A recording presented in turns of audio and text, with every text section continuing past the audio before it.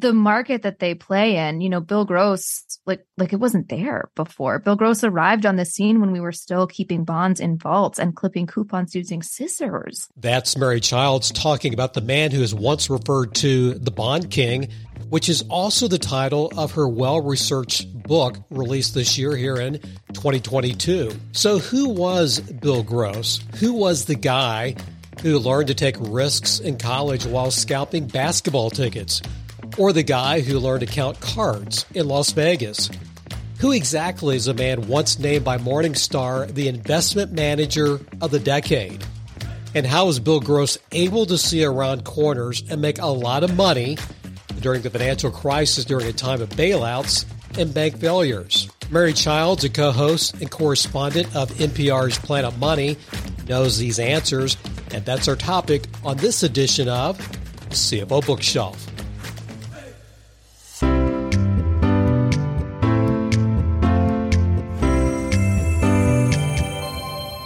Later in this conversation, you hear how many times I've listened to Mary's book, The Bond King, and how many times I've read it, and you're going to hear why.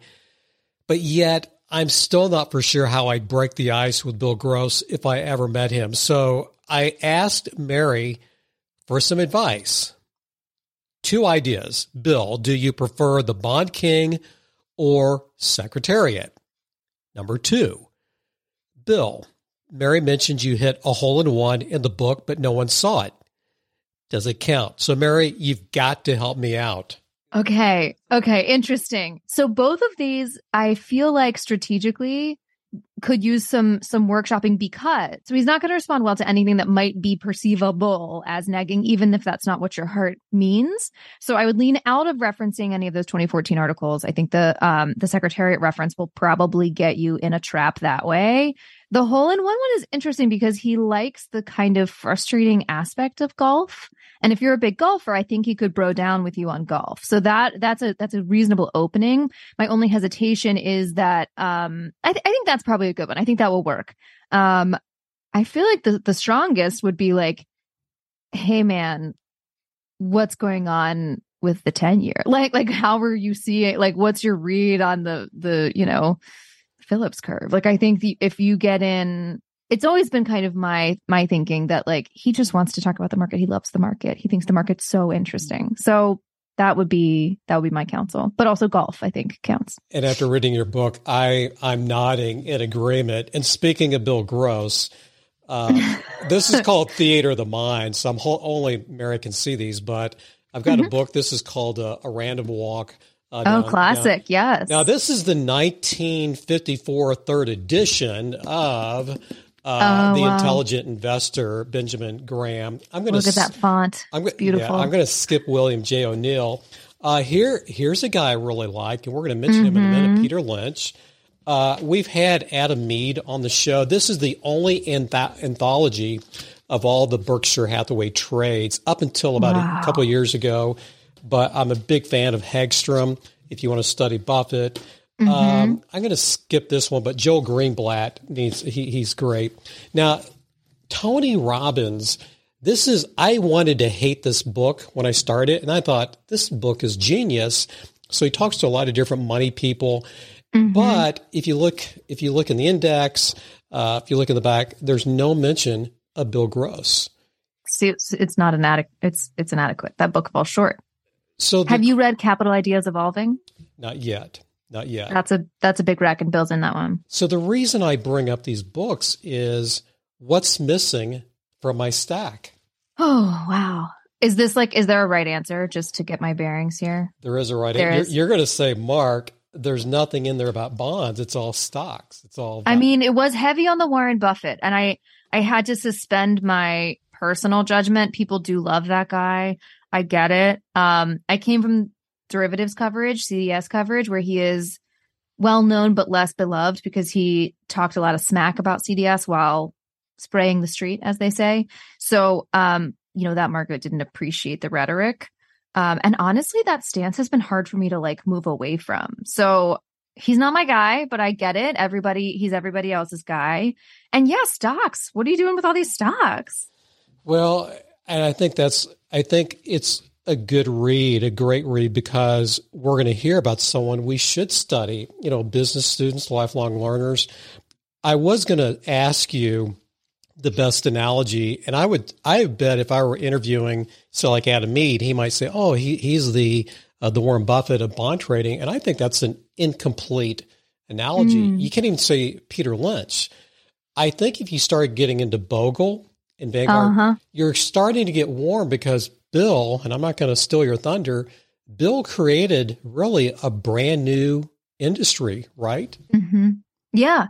Yeah. And I actually think that his story pairs really nicely with Jack's, because they had this like lifelong respect for each other and spoke very highly of each other. And I find that kind of heartwarming. But it is this not only empire creation, right? It's not just that, it's world creation. It's this entire industry, this entire market is shaped in their image, where it wasn't really there before. And I think that's kind of radical to think about now. Like, we all love and admire our bond market heroes and people like Howard Marks, who's like so smart and so good at this stuff, and, freely publishes his thoughts and all that. And there are many like that. But I think like the market that they play in, Bill Gross, like it wasn't there before. Bill Gross arrived on the scene when we were still keeping bonds in vaults and clipping coupons using scissors, like it was arts and crafts time. So I think that's a really apt analogy, because we very much live in the world that they made, and the world that they made is oftentimes in their image.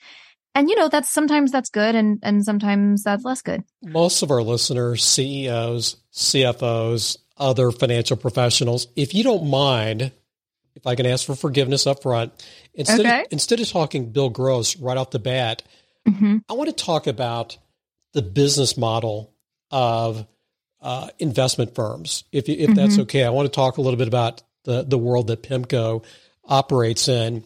Yeah. And usually when I think of a business model, you think of a business model, you're probably thinking we need to have a great product. But I want to start with maybe the people at the top, the CEO, the CFO, the COO. But in this world, who's more important, the CEO or the chief investment officer? And you're smiling. Well, because it becomes so dramatically crucial, this question, to the health and functioning of the firm.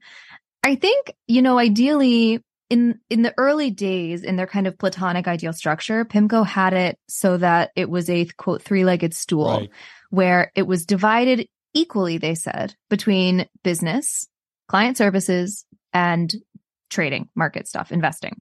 And the fact that these were clearly delineated, I mean, that part of it arose from just their personalities. It's what they liked. It's what they were, right, drawn to do and felt they were best at and they were more interested in. So they all kind of naturally gravitated towards those roles, the three founders.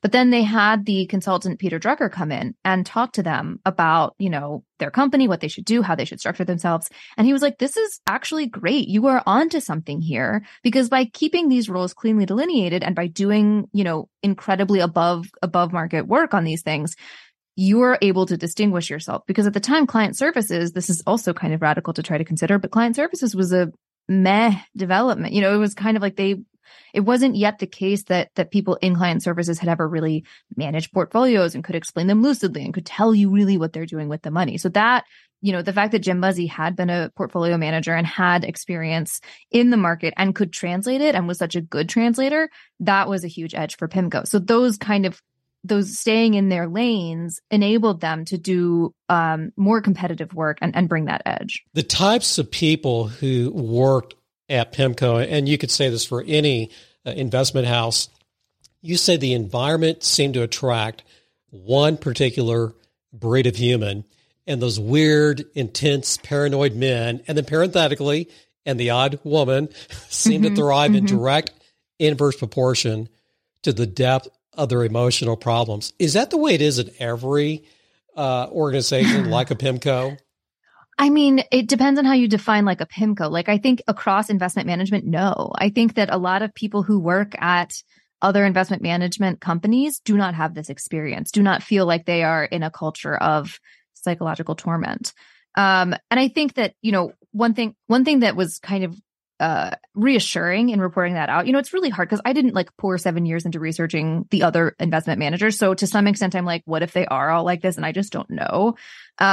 That being said, like I've reported on other asset managers to some extent, and I'm pretty, well versed in a lot of them. And I talked to a lot of PIMCO people who went from PIMCO to another place, and they were like, "Oh my God, my life just improved. Like I'm so much happier. Things are better." So I do feel like based on that information and the kind of, less deep but still substantial reporting I've done on other institutions, it does seem to be separate and apart from the general culture. Now there are like, you hear about the hedge fund managers who slam down a phone and shatter it on the trade floor, or like there are certainly big personalities that we all know and love that are maybe comparable. But I do think especially on like the mutual fund side, I think this is a bit out there.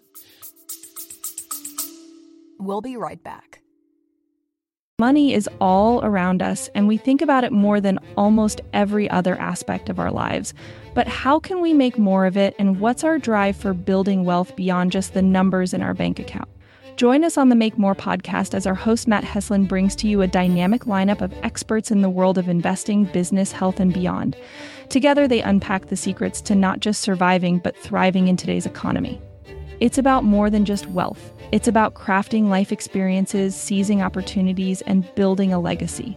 Subscribe now to the Make More with Matt Heslin podcast and join us every week for new expert insights and inspiration.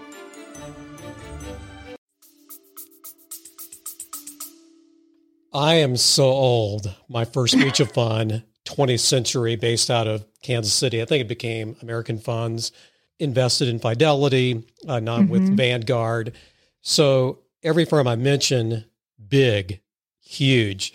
With PIMCO, they start out with $10, $12 million at the very beginning, and now about $2 trillion. One of your numbers that you mentioned, that's like eighth largest if you look at GNP of nations. Can I read another quote or two from your book? Bill says it will not be the size itself that brings down this firm. And then you go on to say PIMCO is less likely to explode externally from the ingestion of too many assets than it is to implode internally from a self-induced ulcer. That was brilliant. I stopped and reread that. So I keep thinking big is impossible to keep growing, but that's not the case, is it? I know, right? So this is an interesting thing where PIMCO started small, like you're saying, but so did the bond market or the active bond market. And I think there's an interesting, I think a lot about how they had this swagger throughout. And this is kind of Bill, where they were projecting this influence and, oh, you need our information flow. Like, we don't need to treat the street nice like everybody else because they need our information. And that was the stance before PIMCO became the enormous powerhouse that it did become. And I think that that's interesting, but it is true too that the bond market grew almost in proportion or with PIMCO. So like they were always kind of big relative to that bond market. So yeah, like they were kind of dogs with these questions of like, when are you going to be too big? When is it too much? For the duration of their existence. And the speech you're referencing is from 2003. Which is like well before they doubled. They doubled in the aftermath of the financial crisis for having done so well in it. And I think that it's just telling that not only is there always going to be a cohort of naysayers of people saying, oh, you're doing it wrong. There's no way this is sustainable. This growth is fine for now, but you can't keep it. Like all of that is just going to be constant and a chorus that you just have to kind of ignore to a certain extent. That being said, I guess there comes a point when you can't ignore it or when it is true. So knowing when that change happens, I think is important. So turning our attention to the Bond King, I loved his origin story, right? Which goes all the way back. I wouldn't say it was when he was doing the blackjack thing in Las Vegas. I would even go back to his college days at Duke. I will say one thing, and I want to tease you a little bit about it. The part I could have gone without was the officer who picks up the scalp from his head after an auto accident. I'm teasing you. No, it's gross. Yeah. And then they get it sewed back on. But other than that, his origin story was fascinating. Do you agree? Oh, completely. And I think it's fun to watch the elements of it that get incorporated into the legend and what sticks with people. And I wrote this is a little bit in the book, but it is like, the Vegas chapter where he goes and counts cards. there is not a pension manager in the world that didn't love that story. I feel like just based on my, like that was great. And it really helped to kind of seed this idea of him as this genius, as someone who can see around corners and who can, anticipate risk and anticipate the next thing. And, a lot of that's Ed Thorpe, who I just have the utmost respect for. I think he's just an incredible thinker, an incredible person, and inspired Bill so much. And they're actually great friends. But yeah, that origin, I mean, there are so many stories about what he did in college, like his little entrepreneurial activities that, like scalping tickets to the basketball game. He just chanced it every time. And it worked out, I think, 3 out of 4 times. But he was like, that was dumb risk. I don't want to take dumb risk. I want to take good risk. I want to know that that this is going to work out for me, that this isn't just going to be like nervous, could go either way and I don't have an edge. I want to have an edge. So these kind of little sparks that you see where he's just, a regular young whippersnapper, but trying things out and experimenting. I think that's super fun. Yeah. When I read that section on the card counting, I had to go back. Thorpe, I remember that name, Fortune's Formula. I'd read that book a couple years earlier. And then you mentioned that he got to meet him in the book. Yeah. Yeah. Wouldn't you love to be a fly on the wall of how that conversation went? Can you even imagine? I know. And they're both such, they think in very similar ways to some extent. They're both very like causal direct. They see relationships and extrapolate. So there's a lot of commonality. But it also, I would just love to be a fly on the wall. I mean, they're both fascinating people. So having them in the same room, I can't imagine the room doesn't implode, but it doesn't. I'm going to let you pick your pick. So as we look at some of the trading that is addressed in the book, think of inflection points. What may be one of your favorite stories of an investment they may have made? And that may not be the right question, maybe the right strategy. I thought cornering the market was very impressive. I personally think being able to see around corners when they saw what was going to be happening with this financial crisis we had. Absolutely, yeah. But in terms of an inflection point, your favorite strategy that you brought to us as us readers, do you have one that stands out? Usually I say the Ginnie Mae 1983 CDR trade. That one is it was a bear to report because it was complicated and multi-year and multi-leg and multi-everything. And the people who know what happened, I mean, it was truly like, the parable of the blind man feeling the elephant. This is in the book too. It's just like, you get pieces that don't seem to match up and then you have to kind of wrangle them into cooperation. So that was a fun one. And it's reflective too of how early PIMCO was to mortgages and derivatives. So there's like a lot embedded in that story. But while you were talking, I was thinking, I really did have fun with that, treasury cornering allegation. Where, in the early aughts, there was a scarcity of a certain subset of treasury notes and PIMCO figured this out. It ended up being like, a play on the cheapest to deliver. And it sort of is a parallel to that CDR trade from 1983, but it had its own, fresh modern twist. And what I liked about this was thinking about, staying in your lane, thinking about having different job roles and priorities that are delineated for each person. The person in charge of that trade is in charge of simply that trade. They're not in charge of the regulatory risk or the brand risk. They're not in charge of any of that. They literally could not care less about those things. Like all they are supposed to do is maximize returns. And so they're supposed to do anything in their power to maximize returns. And if someone has a problem with that, that's their problem. And, if that person is legal counsel at PIMCO, at some point that becomes a conversation, right? That will probably hinder the ability to maximize returns at all costs. But I do think that that's an interesting, and we've structured our society in this way where there's not a holistic view. It is very kind of individualized and pocketed. And that person not being responsible for those other things has ripple effects and has, behavioral effects. You can see it play out. And that was really fun because I felt like once I cleared that framing, once I understood that framing, I was like, oh, I see. I get what happened now. So that was very enjoyable. Critical point to make is he is not an egomaniac. So he's won more than he's lost, at least up through 08, 09.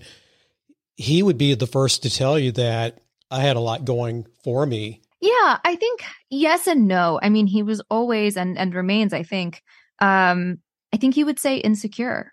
even as he's achieved so much, I think he's motivated by this like eternal fundamental insecurity, which as a manager gets translated suboptimally, right? People extrapolate from that and run with that and also think you're kind of a jerk when you're just like insecure. You're just like scared and shy and nervous. And I think that, yes, he had so many achievements and he did so much and he was a billionaire, and isn't it enough yet?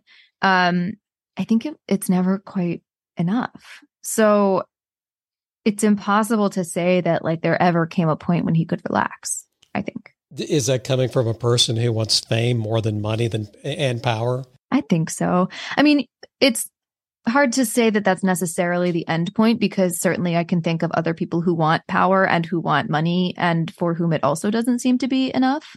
So like there is maybe never enough. So I think maybe that isn't the limiting or unlimiting factor in this case. But yes, Bill Gross's favorite interview question: money, fame, or power? Pick one. And he was always fame. We just interviewed a guy named Jeffrey Marks. And by the way, a fellow writer. He was the youngest person to ever win the Pulitzer. I think he still is at the age of 23. It was in sports reporting. But he wrote a book, and then there's a heavy football theme to it. And we got to talking about coaching trees and then life trees. So I've got that on my brain still, because we just talked to Jeffrey a few weeks ago. So the question I have, I know Bill created a lot of wealthy men and women. There are a lot of millionaires because of Bill Gross. I think that's right. But coaching tree, acolytes. Yeah. Are there many? Are there people who can say, I'm a Bill Gross disciple, acolyte? What's that tree? Yeah, I think there are people. There are a lot of people who traded alongside him, who invested alongside him, who learned from him, who do still have the utmost respect for him. Especially like, I feel like it's more in the treasury market where people saw just that he was an above and beyond good trader. He just had that feel for the market that's, I think, hard to teach. And maybe you just like learn by doing and by watching. And I think that's the impression that I got from these folks. So, and I think too, like it was a hands-on culture. So no matter, I get the sense that, it was hierarchical, but at the same time, if you had a good idea and you were willing to like muscle in there, I think you very much could get that. Mentorship is so not the right word, but on the flip side, yes, so there is this like school of investing thought and approach and trading, and there's this reverence for Bill, and I think that's all very earned. On the flip side, when you say coaching, I think management. I think of corporate culture, and I think of all the ways in which that can go wrong. And I think Bill was pretty deeply uninterested in that stuff and didn't really view it as his world, as maybe even his responsibility. Sometimes he'd be like, oh, PIMCO's my, I'm leading, I'm a leader, yada, yada. But I feel like it was always a bit half-hearted, and he really just wanted to be investing and finding the best ideas and finding the best ways to invest in the best trades.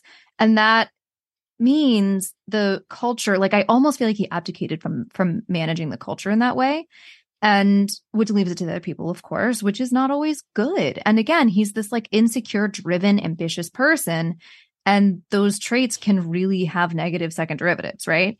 And from there, they did have a guy come in and do a kind of review of the culture. And he was like, it's a bit of an exaggeration to say that he ran away screaming, but he was just like, I don't know what to tell you. This is incredibly toxic. Like you have a lot of work to do. And trying to get Bill Gross to change his ways. So, yeah, I think there were, over the many years, there were people who grew up with him, came up with him, helped build the company with him, who he respected a lot. And when you had those people cycling out, when those people left, the people that he really felt like he could respect and who he trusted to tell him the truth and who could kind of play with his personality in an effective way, once those people were gone, it was kind of like just Bill. And then there was like a gulf between him and the next person. And if he doesn't respect you, you know it. And if he doesn't want to listen to you, you know it. And that's just that can be really toxic. And I think it was. And that kind of leads to my next question. And I think you know what I'm going to ask. The last part of the book was just a little bit sad. maybe a little bit of a Shakespearean tragedy. I think that's right. That's starting to reveal itself. Well, you talked about the three-legged stool. I think one of the turning points, and you kind of have to piece this together, Bill Thompson was one of those legs of this. I think when he leaves, that was a void. I don't know if it ever got filled, but I just want to read my short list here. There's a time where the Total Return, which is Bill's baby, didn't start providing returns.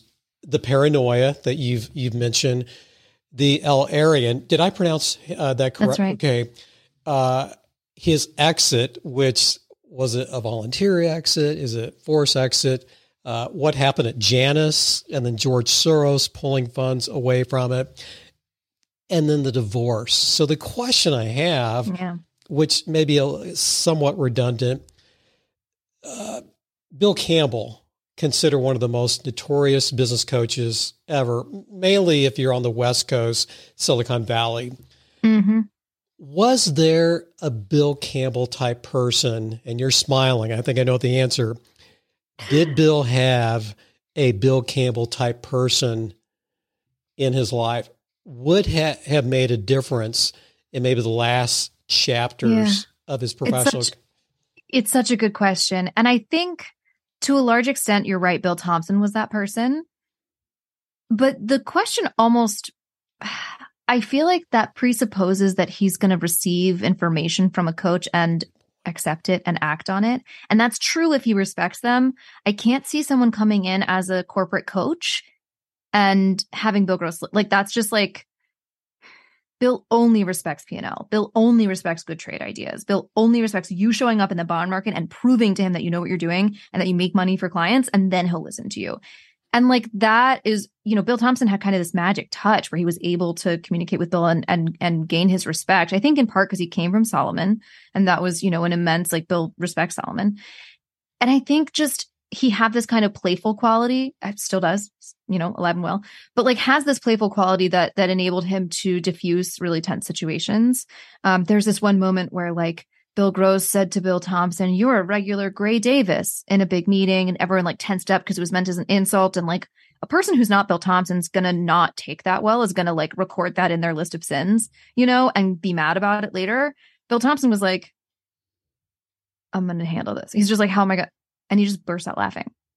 And everyone's like, "Oh, thank God." So like, who can do like the ability to rise above the like gravitational pull of pettiness of like, Bill Gross wanted Bill Thompson to like respond badly to that, right? But he didn't. And so Bill Gross, and I think this probably contributes to Bill Gross's respect for Bill Thompson, but like the fact that he could just navigate that so adeptly, I think illustrates like that he was very rare, that Bill Gross trusted him and could listen to him, but also how impossible it is to find another person like that. And they did try to consult Bill Thompson in the final hours of the kind of disastrous 2014.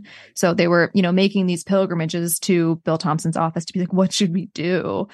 And I don't know. I mean, if there had been someone, I just, because Bill viewed himself as outside of the management world in a way, like as outside, he was, just the people stuff wasn't really supposed to be his thing. And because they cleanly delineated those lanes, I struggle to see it going better than it did.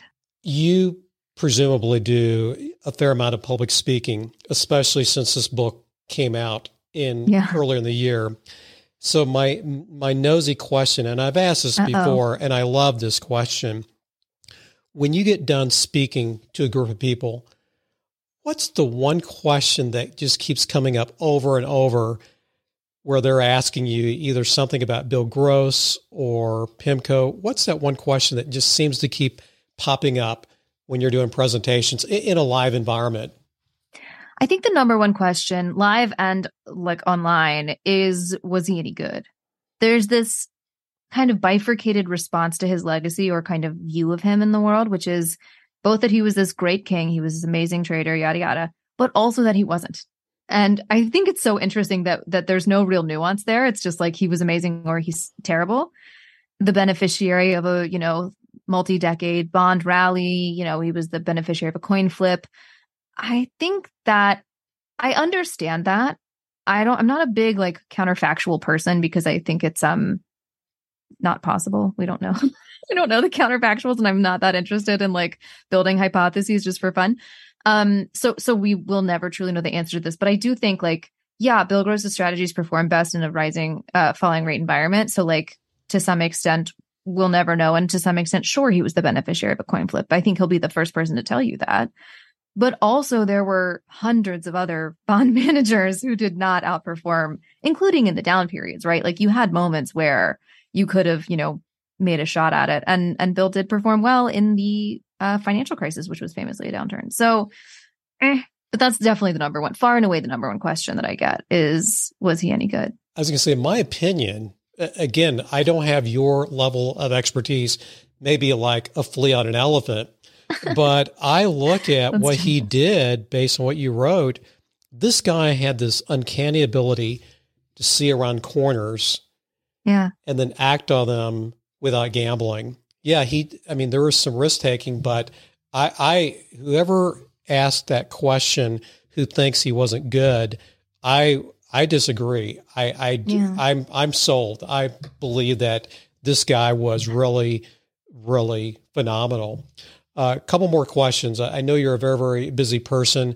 I didn't tell you this up front. So when your book came out, this is a book right up my alley. I love books like these. I love narrative nonfiction. So I did listen to the book when it first came out. I listened to it and then I read it. But that was like several months ago. And then I get this follow up from you on LinkedIn. It's like, Mark, did my publicist ever reach back out to you? And I think, oh boy, if I'm going to get to do this, I'm going to re-listen to it again and reread it. So you got your mouth open. I have some intellectual capacity invested in your book. So you've read it like 3 times now? Well, 2 listens and 2 reads. 2 listens. 4 times. Yeah. Mark! So having said that, I think I'm qualified to ask this question. As a customer of your book, thank you. 2 years from now, 3 years from now, 5 years from now, what do you want me and other readers to remember and take away down the road? Ooh.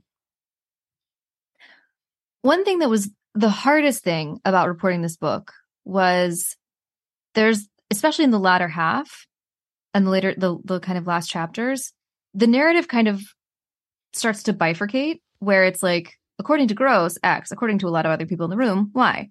And it's the same moment. And that was very hard to report. It was very hard to write.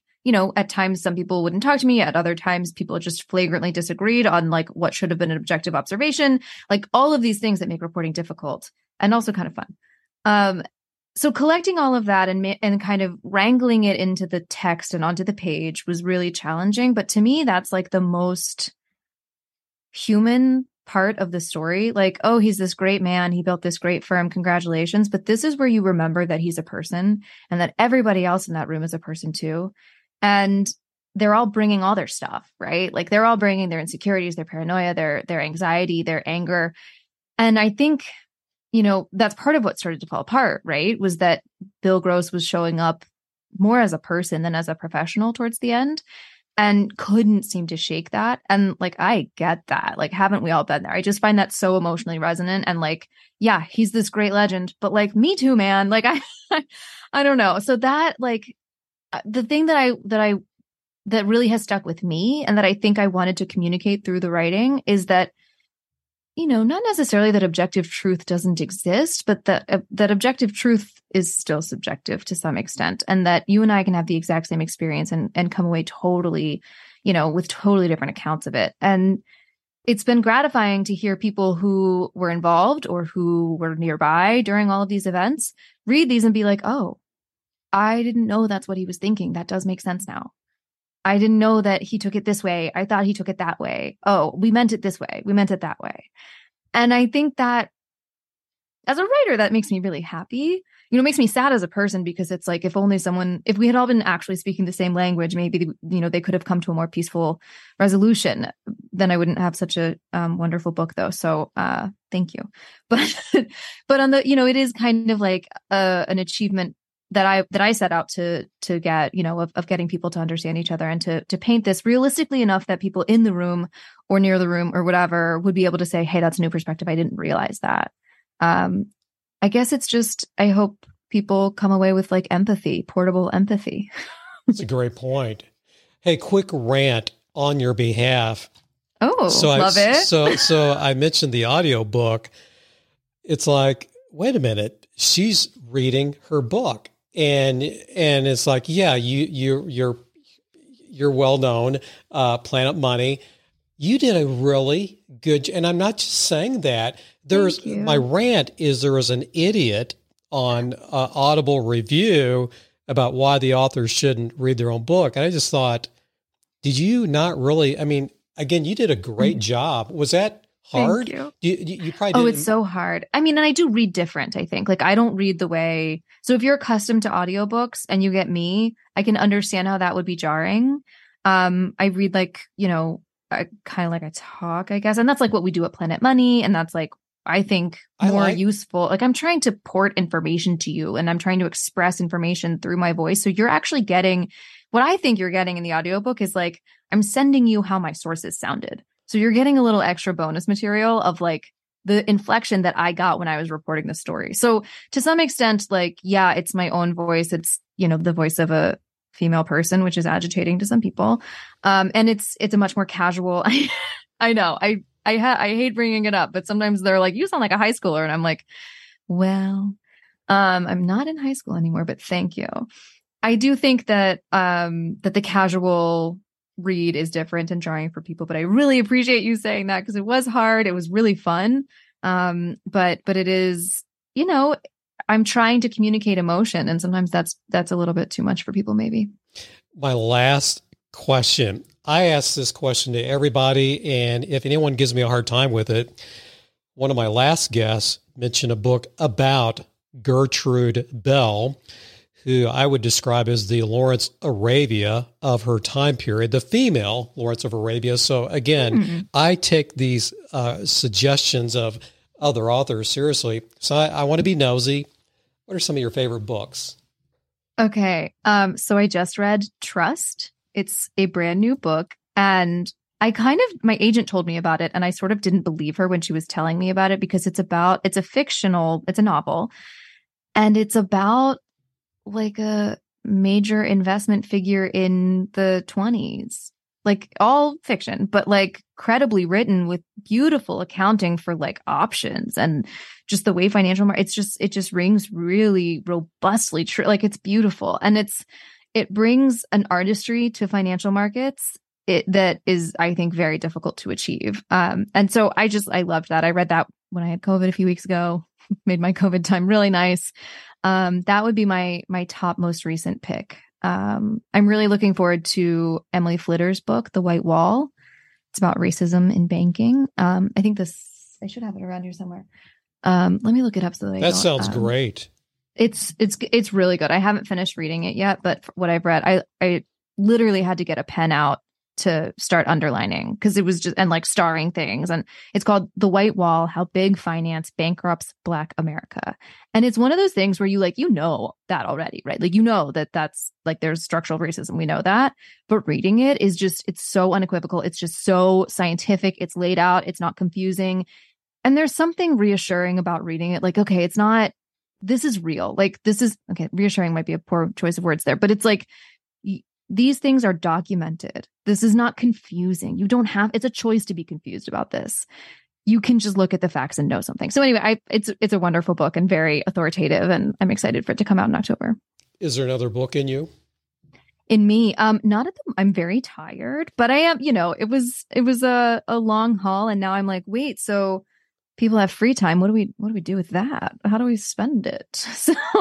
So I might write another book out of not knowing what else to do with myself. Well, count me as a fan. And by the way, thank you for just hanging in there, because every time I turn around, you're doing this interview, that interview, and just you're very pleasant to listen to. And again, I'm a fan, and thank you for this book.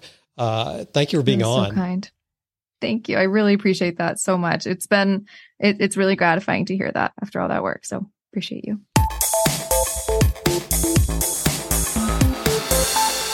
You are listening to CFO Bookshelf. Lifelong learning for financial leaders. And now back to our host, Mark Gandy. Mary Childs, author of The Bond King. What a delightful person to talk to. And of course, you can hear her regularly on NPR's Planet Money. One more comment about Bill Gross. I'm always interested in the shoulders great pioneers in their fields are standing on. So we've already heard about Ed Thorpe, the influence that he had on Bill Gross. There's also an economist. He was a disciple of Hyman Minsky, an economist who had preached in the 1960s to the 1980s that too much calm, too much stability sows the seeds of instability. And this is in the book. Mary goes on to write, people forget the bad times and reach a little too far and borrow a little too much. Isn't that true everywhere, even outside the bond world? And by the way, speaking of great shoulders, as a lifelong learner, whose shoulders are you standing on? Guys, we need to call this a wrap. I'm Mark Gandy. This is CFO Bookshelf.